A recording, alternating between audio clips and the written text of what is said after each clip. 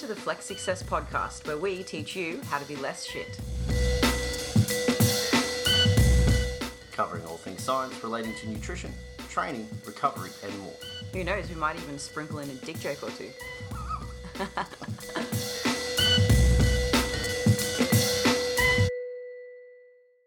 Hi, everyone.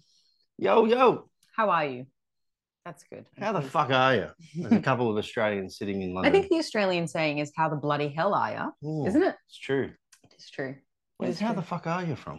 Just Dean's bogan language. I'm not Dean... a bogan. You are a bit bogan. Dean says use, everyone. I think that qualifies You're him a as a Sydney bogan. Lebo, so if anyone's more bogan, it's you. Well, okay. I'm just trying not to cough. He got me there. Okay. Excuse me, guys. Please don't choke to death.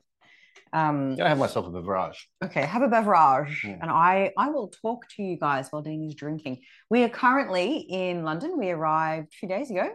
We're here for spring. And thus far, I have not seen a flower or the sun once. I expected to land and see I don't know, people in pubs sprawled out onto the street in the sunshine, the parks full of flourishing plants, but no, it hasn't been like that at all. It's been grey, it's been drizzly, but there hasn't been a day since we arrived on Wednesday that hasn't rained. No. And we've so far 6 hit days straight. a top of 14 degrees. Yeah. And I think an average of around about 10. I went for the morning walk in a huge scarf and a beanie and my hands in my big puffy jacket this morning. So not the spring I was hoping for, but that's okay. Things are going to heat up soon. We're here for another 11 weeks. There is time. There is one portion to the spring trip that we have nailed thus far, though. What is that? Drinking beer.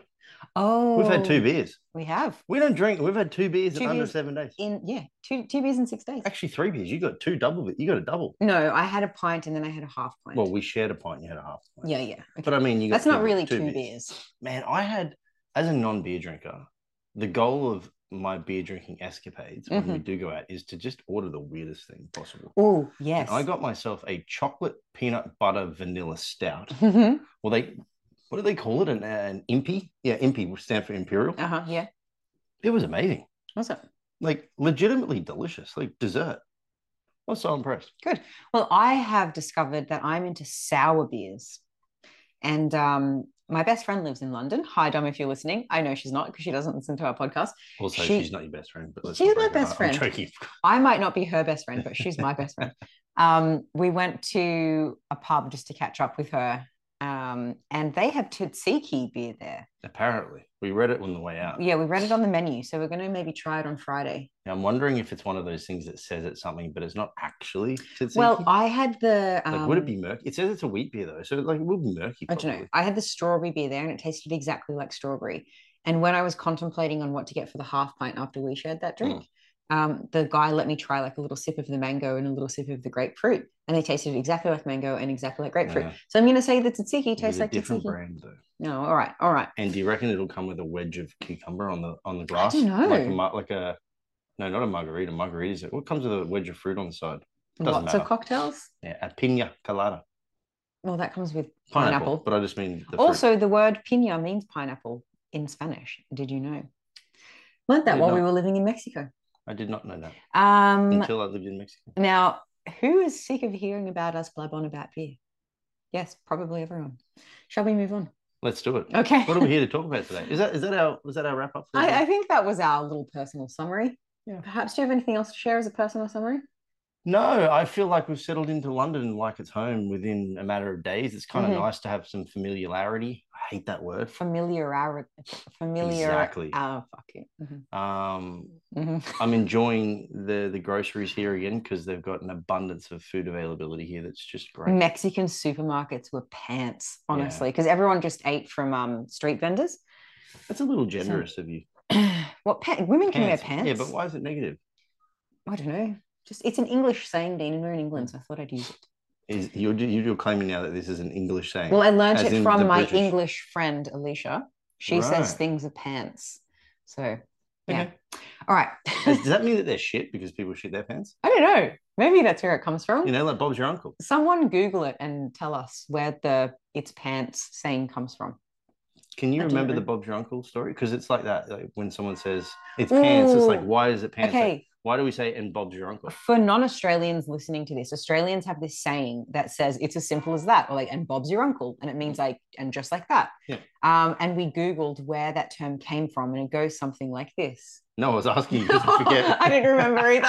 I was handing it over to you. It was actually that's why I asked you. I was like, I'm not It gonna. was a really, really interesting, like, oh, I wouldn't have thought that kind of definition. Yeah, it Or made sense. explanation. I just Google it, Yeah, you guys. guys have to Google I it. mean, that's if you don't agree with anything we say today about nutrition as well, just Google it. Just Google the Bob's your uncle thing, and Yeah. you learned something. Yeah.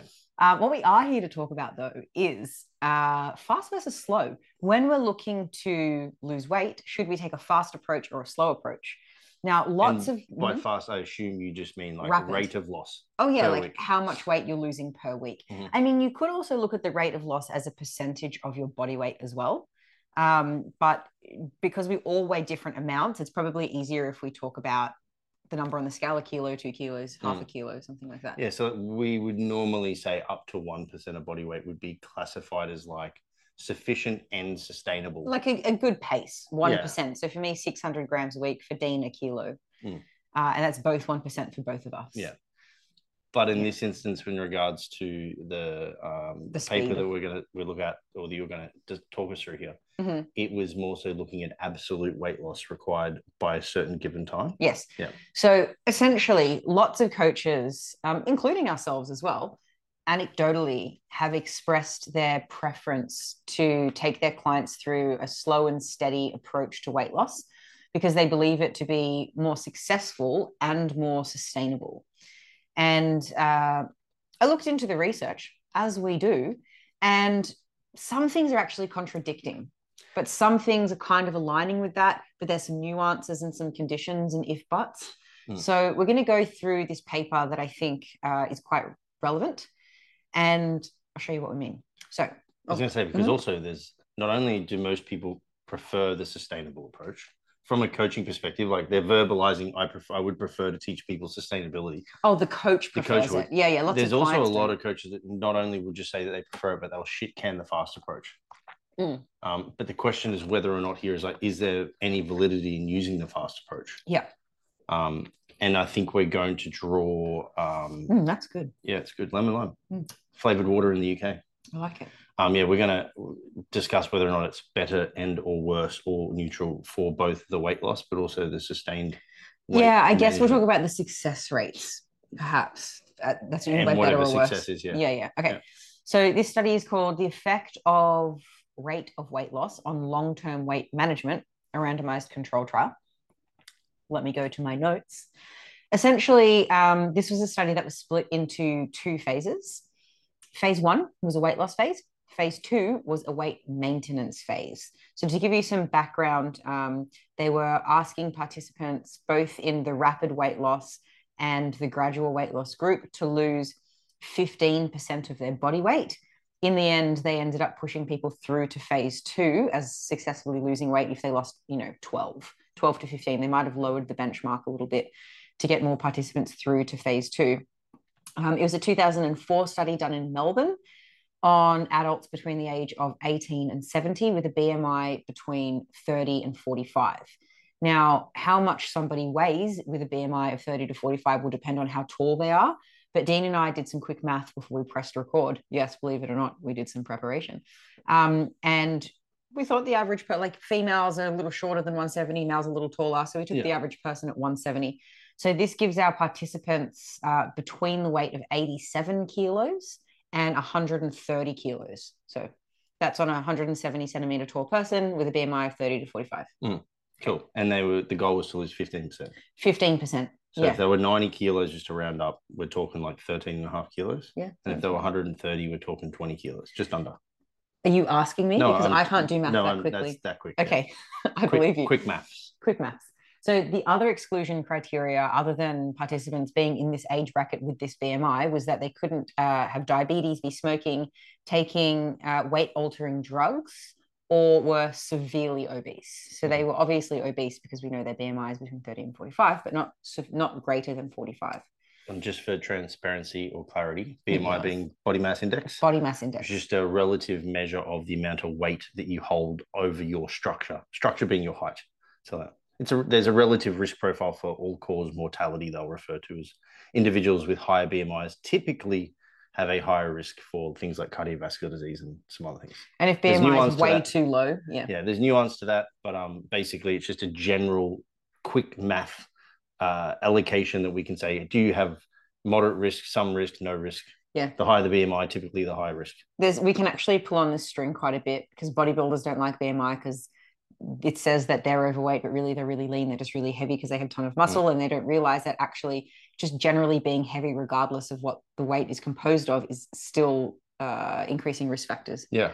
Bodybuilders are like the Great Danes of the dog world. Amazing, muscular. Will live till the age of 7. But they will die when they're 6. Yeah. Yeah. Or at least good bodybuilders.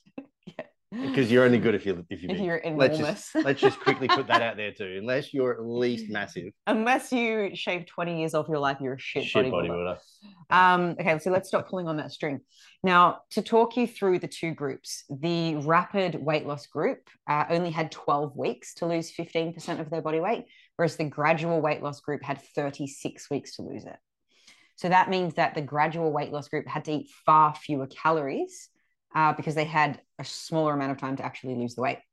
Cool thing there is actually we just threw those numbers out before, but what, 15% in 12 weeks? Yeah. There's like 1.25% of their body weight on average. Okay, if you say so. And then the other guys is essentially half that. So it's like 0.6%.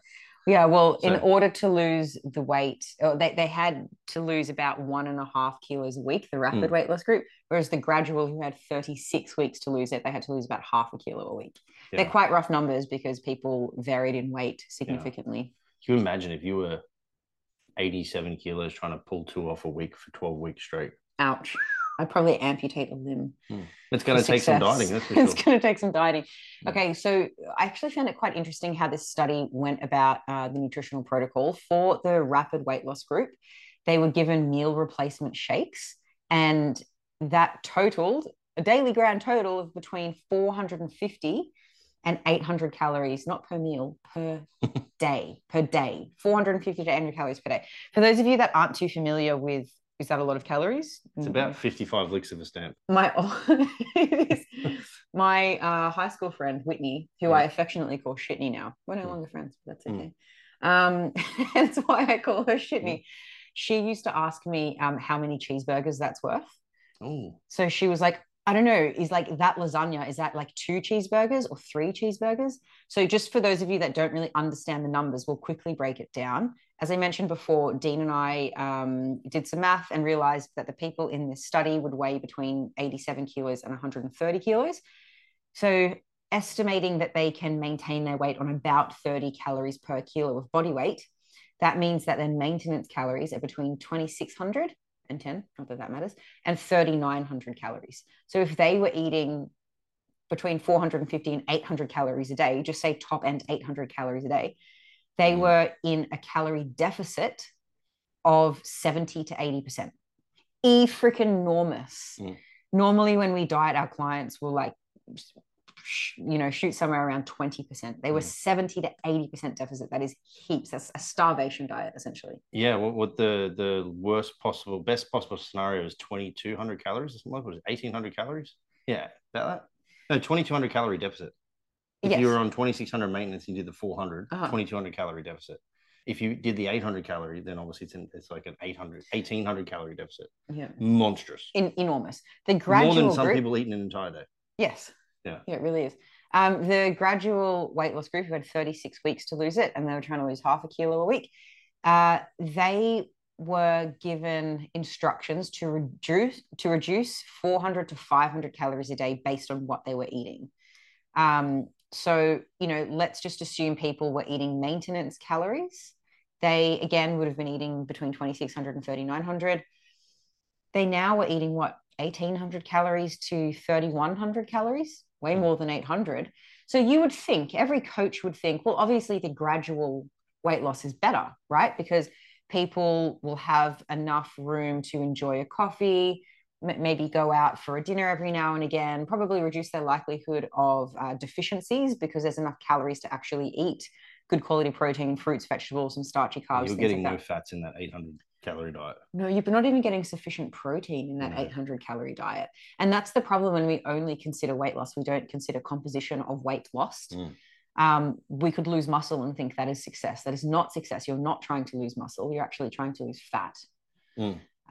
So the people in the gradual weight loss group also would have likely held on to muscle tissue better than people in the rapid weight loss group. So, this is all to say that coaches would be like, well, obviously rapid is bad, right? We should always go for gradual. Well, hold that thought. So when we look at how many people in each group, the rapid or gradual, withdrew because of difficulty adhering, surprisingly, only 3 withdrew from the rapid out of, did I mention how many participants? There were 204 participants in total, so like 100 participants per group. 3 withdrew from rapid.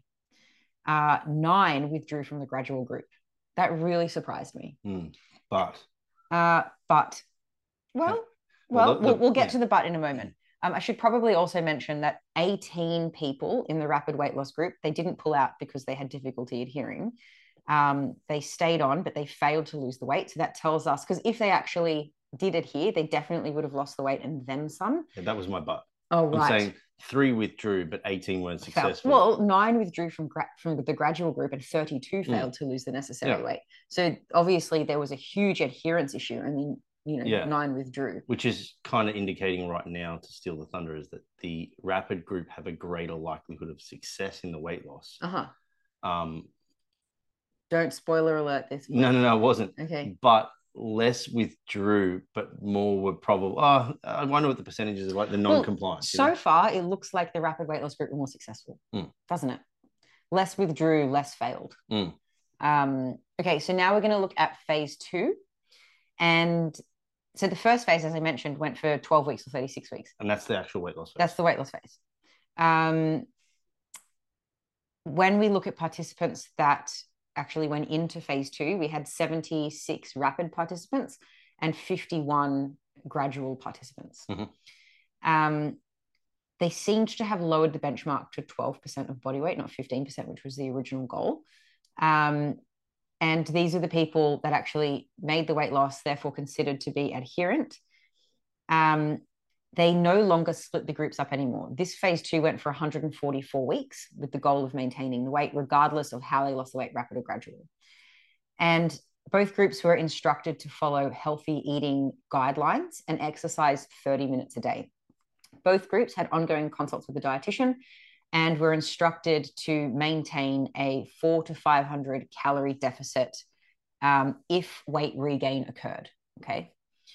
Now, the result here is that the rapid weight loss group, 15 participants, in phase 2, people who lost weight rapidly, 15 of those withdrew because they couldn't adhere to weight maintenance, and only 8 withdrew from the gradual group. So they had an easier time maintaining the weight, even though they had a harder time actually losing it in the first place. As a group, the people who lost it gradually.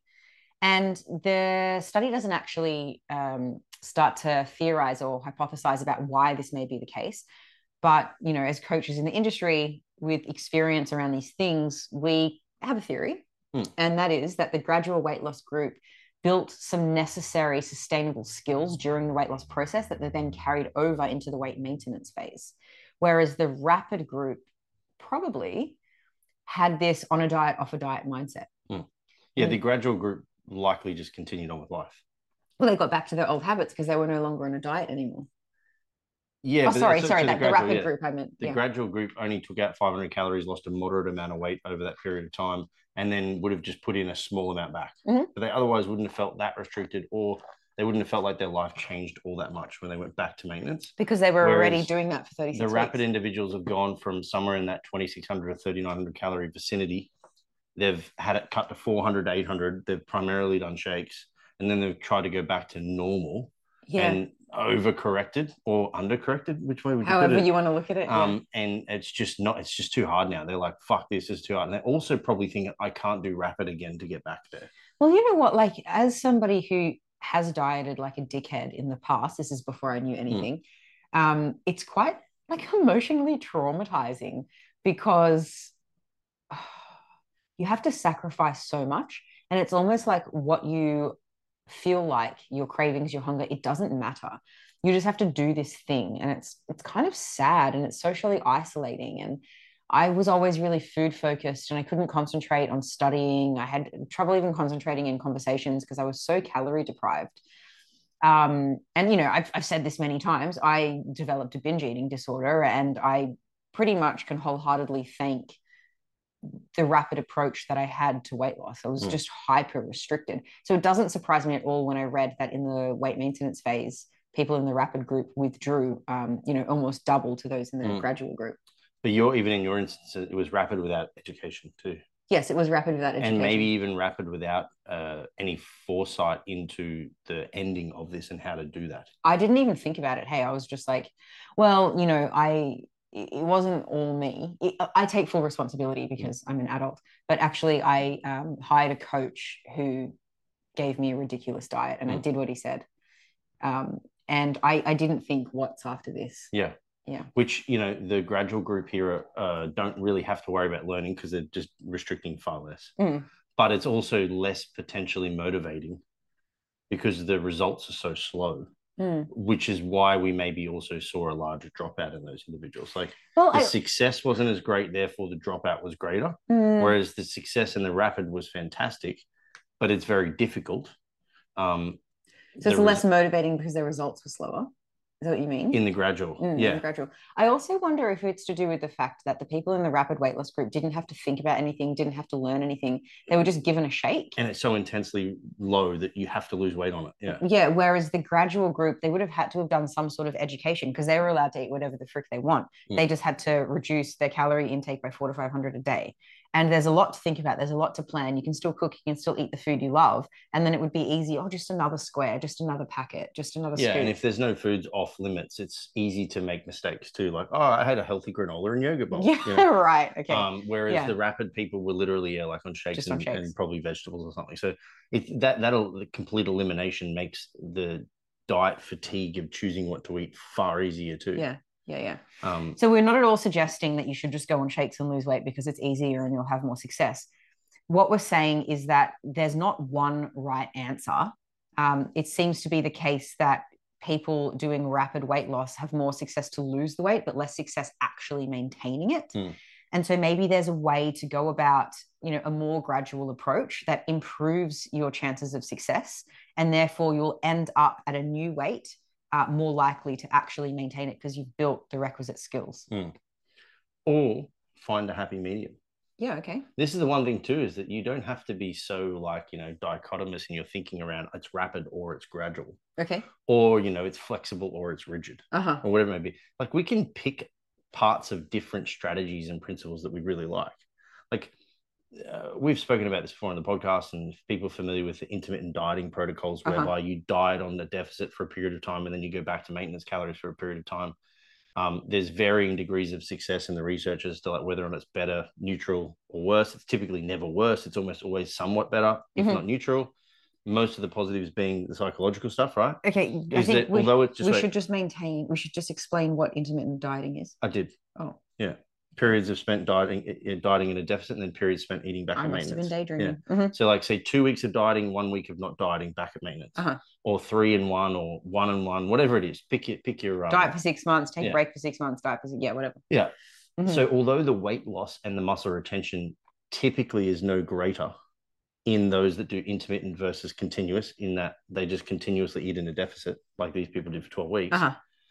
The one thing that isn't really spoken about in like great depth just yet is the teaching of learning to eat at maintenance repeatedly throughout the dieting phase, which is what these rapid individuals missed out on. They just got given rapid for 12 weeks and then told to maintain. Yeah. Whereas the conservative or gradual just were gradually getting better, and then they were told to pretty much maintain the same.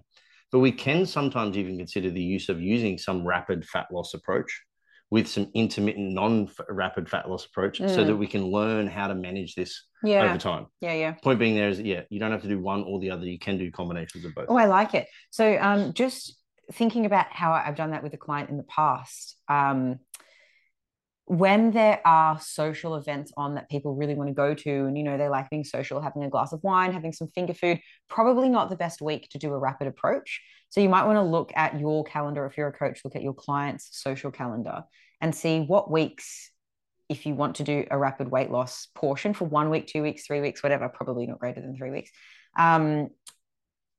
Where might that fit? Where might that not interrupt their social life as much? Where might we have the best chances of success? Where might we want to have a moderate weight loss week? Where might we want to maintain? You probably don't want to make these 1 week at a time. For maintenance, probably a bit longer. For gradual, definitely longer than 1 week. But for rapid, I mean, it could be a week, it could be 2. Yeah. Yeah. How long would you, okay, not comp prep, but if you had a Gen Pop client, how long would you put them on rapid for? Yeah, I suppose it would depend on the severity of the rapid. Like if it's literally just fruit, vegetables, and their and tolerance for stress. My experience, even in individuals that are hyper motivated in a contest prep, it's usually between 10 and 20 days. Yeah. Because the first few days are very difficult. Hard. The first few days are very difficult because it's such a different approach to food than what you're used to. And you're still dealing with the cravings of the things you've been consuming regularly. Yeah. Days 4 and 5 and that, you actually start to typically get like a bit of a pickup in energy because you're not so sluggish because you don't have to be digesting a whole ton of food all the time. Your body kicks in a little bit of adrenaline to sort of compensate for the lack of calories. And then there's a period of like almost euphoria. And then the cravings die off because you've disassociated with your opportunity to eat different foods because you're like, I'm on the fruit and vegetable diet with some meat, right?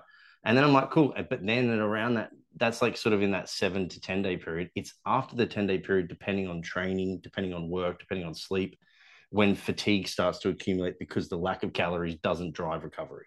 And then it's like, all right, maybe now's the time that we should either take a momentary break for a day or two, which can be very difficult because it's kind of like dangling a carrot in front of someone. Well, maybe not a carrot, a chocolate. Or it's like 10 days is also probably not that long to then go and take an entire week off dieting. So maybe we might say, hey, can you stretch your limit to 14 and then we might do 5 days off or 7 days off or 10 days off or whatever it may be. Or like you said, honestly, a lot of the time it's event specific. Because the cool thing, the one thing that this rapid approach is teaching, or at least showing us that may be the case, is that it's highly motivating to see results happen fast. So like using it to get results very quickly to motivate change is great, but it should always have an end date followed by a period of like learning.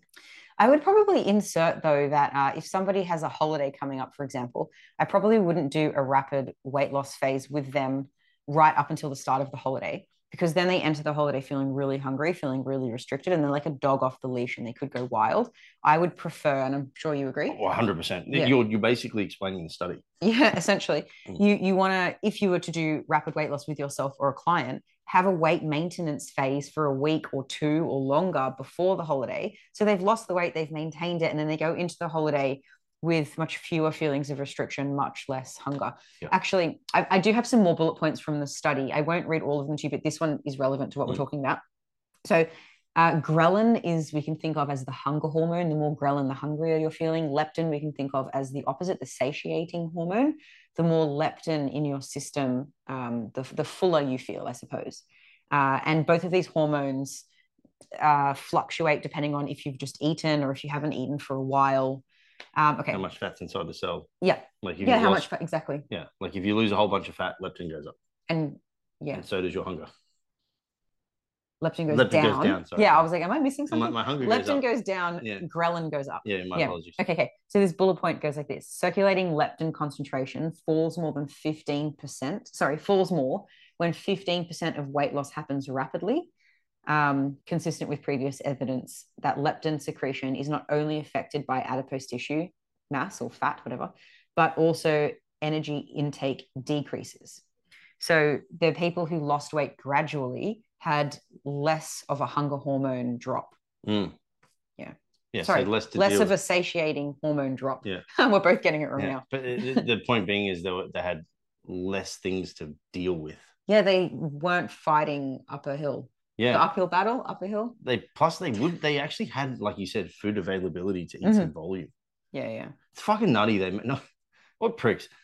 Melburnians, you assholes. Not only did you cut their calories by 60 to 80% or whatever it was, 70 you said to them, you can drink them. Fucking pricks. Which is the least satiating type of calories you can consume, liquid calories. I imagine they may have done that to at least provide some form of vitamin and mineral intake. I think it was because, I don't know for sure, but I think it was because it was easy. It's like, here's a sachet. Yeah, but I mean, eat a palm's worth of meat and some vegetables. You can't fuck that up. Well, you can't control the calories as well because chicken true. breast to salmon is so different in calories. Yeah. So yeah. Fair enough. Easier. So what's the answer, Dean? Should we lose weight fast or slow? It depends, as always. Yeah, I think the answer is that there's pros and cons to doing it anyway. And just like, I haven't actually ever said this out loud. This is just a thought in my head. So let's see how it comes out. You know how you have like a group of friends and you love this about that friend, but you don't like the other thing about them. And then this friend, they're really funny, but they're like a bit of an asshole sometimes. What we can do is we can be like, oh, I really want to be funny like that friend. And I really want to be generous like that friend. And I really want to be caring like that friend. You can pick the good parts and learn from them and kind of like adopt those things. So maybe the point here is like, understand the costs and benefits, where you might go wrong with something, and you can pull the good parts from each. That makes sense? It came out well. Did it? Good, thank you. I think it's important to just remind ourselves that although the rapid fat loss was more successful in fat loss, that at the end of the maintenance phase, neither were more or less successful than each other. It was kind of neutral, right? As in the rapid people ended up putting more weight back on than the gradual, but like there was no greater result because although rapid is better to begin with, it's harder to sustain. Yeah. So like rapid without education to me sounds like a pointless approach, but it may be a great approach to get the ball rolling. Right. But you have to recognize that you cannot do that forever. And that without education, you're just going to end up back in old habits. That's true. Yeah. Because you can't just drink liquid shakes forever. Like you will be eating food again at some stage. And if you don't learn, then you will be going back to old habits for sure. And even just old mindsets. That's really important. And old emotional soothing strategies, which probably for many overweight people, not all, but many, is eating. Maybe even like what you do when you procrastinate or when you're bored or when you're celebrating. Food. There's other things. There's reading, music. Can we throw sex in there? There's so many other things you can do to celebrate, to procrastinate. Ain't nobody celebrating with sex on rapid. No. That's definitely making. Did you know? Many a men limp. Yes, many a men limp. That's what I was going to say. Did everyone know that? Nod your head if you knew. And this is the other thing I want to say. How long would you have to be on a rapid weight loss diet for it to get limp dip? I think it's more to do with the fat, to be honest. The body fat loss, that is. Just because once you physiologically end up in that sort of starvation range of like significant fat loss, significant negative adaptation, like that 15% that they talked about, where you're starting to see these hormonal cascades kick in, then part of those is going to be shutting down the reproductive drive or the biological drive to procreate. The other thing I wanted to asterisk before was that although rapid can also sound exciting, the risk for that muscle loss that you were talking about early on gets greater and greater and greater the more you end up losing. So like even though rapid may afford you the opportunity to lose more weight faster, if you continue at that rate, you're also potentially going to inhibit your ability to maintain muscle mass. You may even start to like degrade bone, lose some organ mass. So it's not a long-term solution whatsoever, which this suggests. And it doesn't come without consequence, even though it seems like it's the winner, at least initially in this. I mean, if you do a rapid weight loss diet forever, you will die if you're successful at it, because you will starve yourself to death. So there has to be an exit strategy. Yeah, I think that individuals should seek to find sustainable behaviors that cause gradual weight loss over time, but consider the intermittent use of rapid phases to speed up the gradual average. Yeah, because I think a lot of people think that if we're talking about the word dieting in the context of pursuing weight loss, that that process has to be absolutely sustainable. And I don't necessarily agree with that, because there can be points in time where you're saying no to more things than you think you want to do in the long term. But just for now, I'm going to go a little harder. But the same like overall habits and mindset should exist all the time. I'm always going to prioritize fruits, vegetables, and lean proteins. But right now, I'm just not having desserts and snacks, but I'm going to insert them 3 weeks from now or something like that. Yeah. And that's important too, having something at the end to look forward to or to recognize that this isn't going to be like this forever. Yeah. You know? Yeah, but it's not all or nothing. Absolutely It's not shakes and then burgers. No. I mean, like meal replacement shakes, No. not milkshakes. It'd be cool to diet on milkshakes, though, wouldn't it? Delicious. It's been a long time since I've had a milkshake. I used to really enjoy a milkshake. Favorite type of milkshake? The one that I used to make before I'd play soccer on a weekend, which was basically a shit ton of fucking ice cream. Mm-hmm.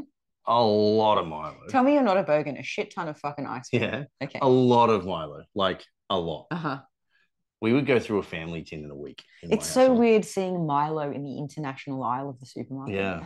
And then I would put other things in there too, like a banana and some honeys and that. But it was like Milo, more like ice cream. It was banana. more like a thick shake. Yeah, like the McDonald's thick shake. Yeah. You know, I used to, as a kid, used to eat Macca's a lot, and I used to love the strawberry thick shake. Love it. Yeah. Love it. And I used to chocolate. use like illegal amounts of tomato sauce on my fries. I'm glad you didn't say any thick shake. That would be so good. Can I put it to those that have made it this far that are listening? Yes. I'd like to get a vote. Yes. How do you feel about dipping fries in milkshakes? I've never done it. My grandma used to dip her fries in a soft serve cone, ice cream cone. Yeah. Are you a fry dipper? I think that's weird. As I get older, I'm willing to try any kind of combination. Okay. Like you put your nose up at my beetroot, cinnamon, rice, and beef That's meal. so fucked up. Delicious. Would you try There's cinnamon Nutella on fish? I mean, I'd try it, but it wouldn't be good. They're definitely not complimentary flavors. Give it a go? I would say that beetroot and cinnamon aren't complimentary flavors, Dean. He had pickles, beetroot, cinnamon, rice the other day. That's good. So weird. Goes great when you add some more mustard. Tang that shit right up. Ugh. No, thank you. So anyway, guys, they're the thoughts on fast versus slow. And everything in between. Hope you learned something. We're going to wrap it up with the less shit tip. Dean? Well, I think we've kind of given it. I would say, yeah, consider... You don't have to choose one? No, the less shit tip here would be is that don't be dichotomous in your thinking around the dieting strategy. This is good, this is bad. And pick the personalities of your friends, like Liz said, that you like the most out of each strategy, and try and find your own one. This is this whole argument. I think I've even said this funny time on the podcast. Like, I like principles over protocols. Like, you follow a protocol, you understand the principle. So if you understand that weight loss requires a calorie deficit and maintenance requires calorie maintenance, then you can get to those two endpoints in various different ways. Okay, I like it. Something worth sharing. Go for it, Liz. Tell me about Bob's your uncle. Put me. Okay, Dean and I just finished watching a Netflix series called Mindhunters. Oh, yeah. I'll share that. That was good. I very much dislike violence. It's not that I dislike it. It just freaks me out and I'll have nightmares and I'll be scared in the dark more than I already am. So I don't watch things that are extremely violent. And so I think Dean watched a trailer for Mindhunters and we're like, oh, it's too much for Liz. But I've been braver than usual this year, haven't I? Yeah. So we gave the first episode a go and it was completely fine. Finished the whole series. Really liked it. I'd say it's more of a thriller. It is. It's more than violent horror. Yeah. Liz has also watched Blood Diamond. Not a very. That was Luke's fault. I told Luke. I look. I have PTSD, guys. This is like, we won't beat around the bush. I don't like violence because it triggers me. And my friend Luke knew this, and I was like, you pick the movie. He's a movie buff too. Yeah, I was like, not a lot of violence, please. And he chooses Blood Diamond, and Dean and I are both like, oh, I think I've seen like a. We actually started, now that we ended up watching the whole thing. Credit to you, tolerated it well. Thank you. But I do remember we started it once, and within the first few scenes, we went, nope, not for you. There was people getting their arms chopped off and like whole villages being burnt down. Yeah. And then we're sitting there both looking at Luke in the first scene going, look, are you unaware of how violent this is? He's like, oh, it's not that big of a deal. It's like, it's only this beginning. No. The whole movie is just murder. The whole movie was murder. It's just murder. I actually am glad that happened though, because it made me realize how far I've come. Like I didn't even cry once, did I? Not that I saw. No, I didn't. I wasn't even like fighting back a panic attack. I think because it was so violent, you're like, this is ridiculous. No, I think I've just made a lot of progress. I agree. But it just shows you that like some people are so unaware of like what it means to have I don't know, because violent triggers for them are so foreign, they just think it's fine for everyone. Yeah, they're like, what do you mean? It's just a movie. It's not real. It's just a movie. You're like, yeah, this is sensory for me. Okay, yeah, I feel this. Exactly. What would be your number one series we've watched? Oh, I really liked Atypical. That was really good. I also really liked I don't care what Community. you liked. I want to know what your favorite was. Okay, I'm gonna go with Atypical. That was great. That was the best series I of think all of so. them. It was quite short, but I really liked it. What's yours? Oh, Breaking Queen's Bad. Gambit was good. Oh, Breaking Bad was epic. Yeah. Anyways, okay, we'll wrap it up. Would you rather? Are you gonna ask me or am I gonna ask you? You're gonna ask me. Would you rather have blocked ears for 6 months of the year? And they also kind of hurt because they're blocked. Yeah, he had blocked ears in Mexico. The poor thing was in so much pain.